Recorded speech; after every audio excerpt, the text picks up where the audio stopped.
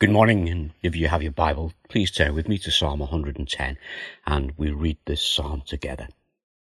Psalm 110. The Lord says to my Lord, sit at my right hand until I make your enemies a footstool for your feet. The Lord will extend your mighty scepter from Zion. You will rule in the midst of your enemies.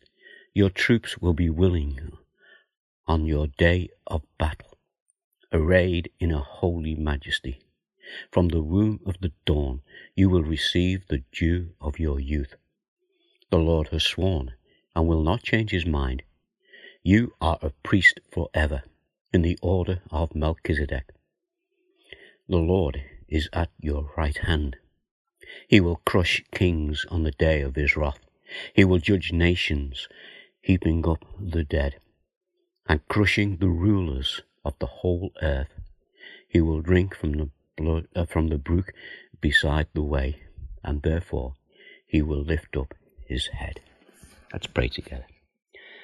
Well, Father, we thank you again for this, your word, and we just would bring these words before you as we seek your guidance, as we look at this psalm, and you might teach us what you would have us know this morning as we come in the name of Jesus.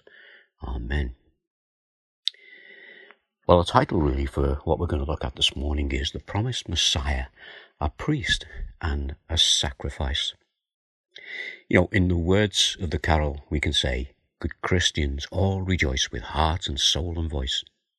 We can do this because of who Jesus is, and he is far more than what many people expect him to be.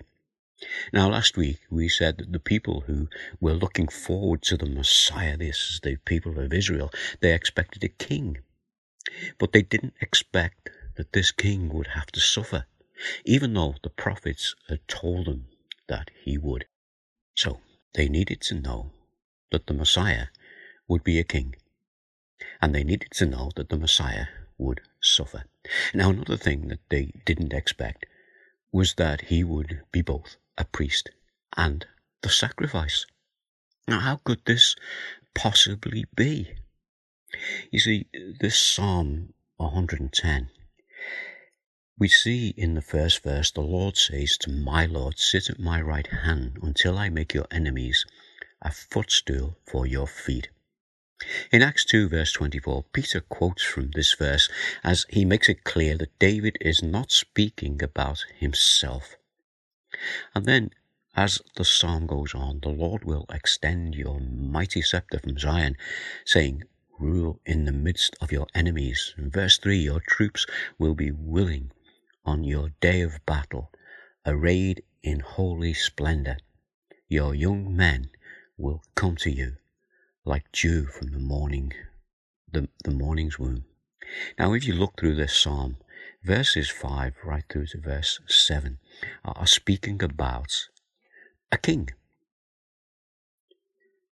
But verse 4 says this, the Lord has sworn and will not change his mind. You are a priest forever in the order of Melchizedek. In this psalm, David refers to the Messiah, as I've said, as being both a king and a priest. And while this would be strange to the Israelites, God, through the words of David, makes it clear that he and his priesthood would not be of the order of Aaron, but of the order of Melchizedek, and that the Messiah would be a priest forever. So that verse 4, the Lord has sworn and will not change his mind. You are a priest forever in the order of Melchizedek. The people of Israel knew that the duty of the priest was to represent them before God. The priest would prepare the sacrificial animal, and then they would present it to God as an offering on behalf of the people. And the high priest would once a year enter the holy place on their behalf to seek forgiveness for their sins and also for his sins. Now, the writer of the book of the Hebrews in the New Testament confirms and explains the significance and the importance of this as he shows us that Jesus, the promised one, is a priest forever. Because in Hebrews chapter 4, we read this in verses 14 through to 16. Therefore, since we have a great high priest who has ascended into heaven, Jesus, the Son of God, let us hold firm to the faith that we possess, the faith that we profess. So there we have the name Jesus, the Son of God, who is our great high priest, the one who has ascended into heaven. And then it goes on, for we do not have a high priest who is unable to feel sympathy for our weaknesses, but we have one who has been tempted in every way, just as we are. Yet he did not sin.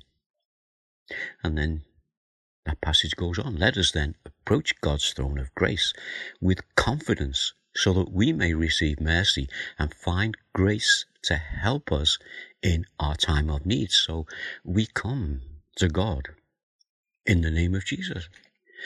And if you look at Hebrews chapter 5 and verse 10 says, and was designated by God to be high priest in the order of Melchizedek. Now the Israelites who were looking forward to the coming Messiah would have known about Melchizedek because it was there in the Old Testament, what we call the Old Testament. And we can read about Melchizedek in Genesis chapter 14, where we're told that he was a priest of God Most High, and that he blessed Abraham, a title confirmed to us again by the writer of the Hebrews 7 verse 1. This Melchizedek was king of Salem, a priest of God Most High. Let's stay in the book of Hebrews and look at chapter 6 and verse 20. And the writer says this, where our forerunner, Jesus, has entered on our behalf, he has become a high priest forever in the order of Melchizedek. You know, Hebrews says an awful lot about this, and just one more verse from Hebrews 7 verse 28. For the Lord appoints as high priest men in all their weaknesses, but the oath which came after the law appointed the Son, who has been made perfect forever. So, unlike Aaron, Jesus is our high priest, a priest forever, after the order of Melchizedek. Jesus, the baby in the manger, is our mediator, the one who has entered heaven itself and stands between God and us. You know, we come to the New Testament in 1 Timothy, we stay in the New Testament and look at 1 Timothy chapter 2 verse 5. For there is one God and one mediator between God and mankind, the man Christ Jesus. So Jesus, the Messiah, is our perfect priest forever. And that passage in Timothy reads on, and it tells us about Jesus. It says, who gave himself as a ransom for all people. This has now been witnessed to at the proper time. Well, that phrase, who gave himself a ransom for all the people, this brings us to the second point about the Messiah, that the people of Israel struggle to understand. As well as being a priest, he would be the sacrifice. Notice that, not just a sacrifice, but the sacrifice. Even though the prophets had told them, and just like the two disciples on the road to Emmaus that we mentioned last week in Luke chapter 24, those two disciples who, even after the resurrection, were struggling to understand why Jesus had been killed.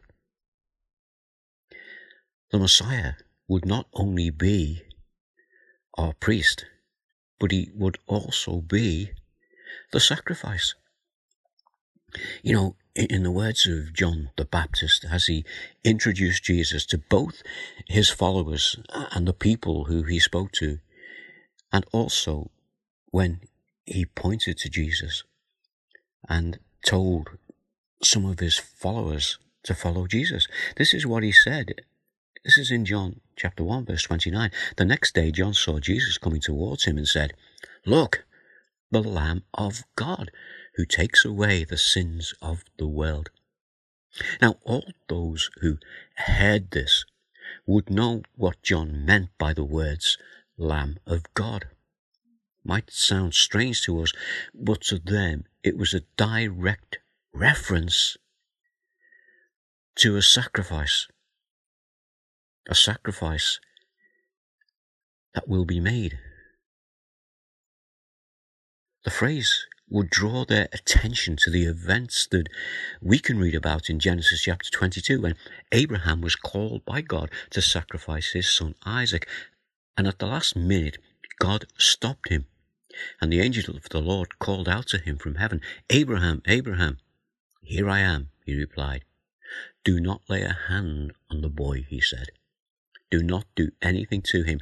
Now I know that you fear God, because you have not withheld from me your son, your only son."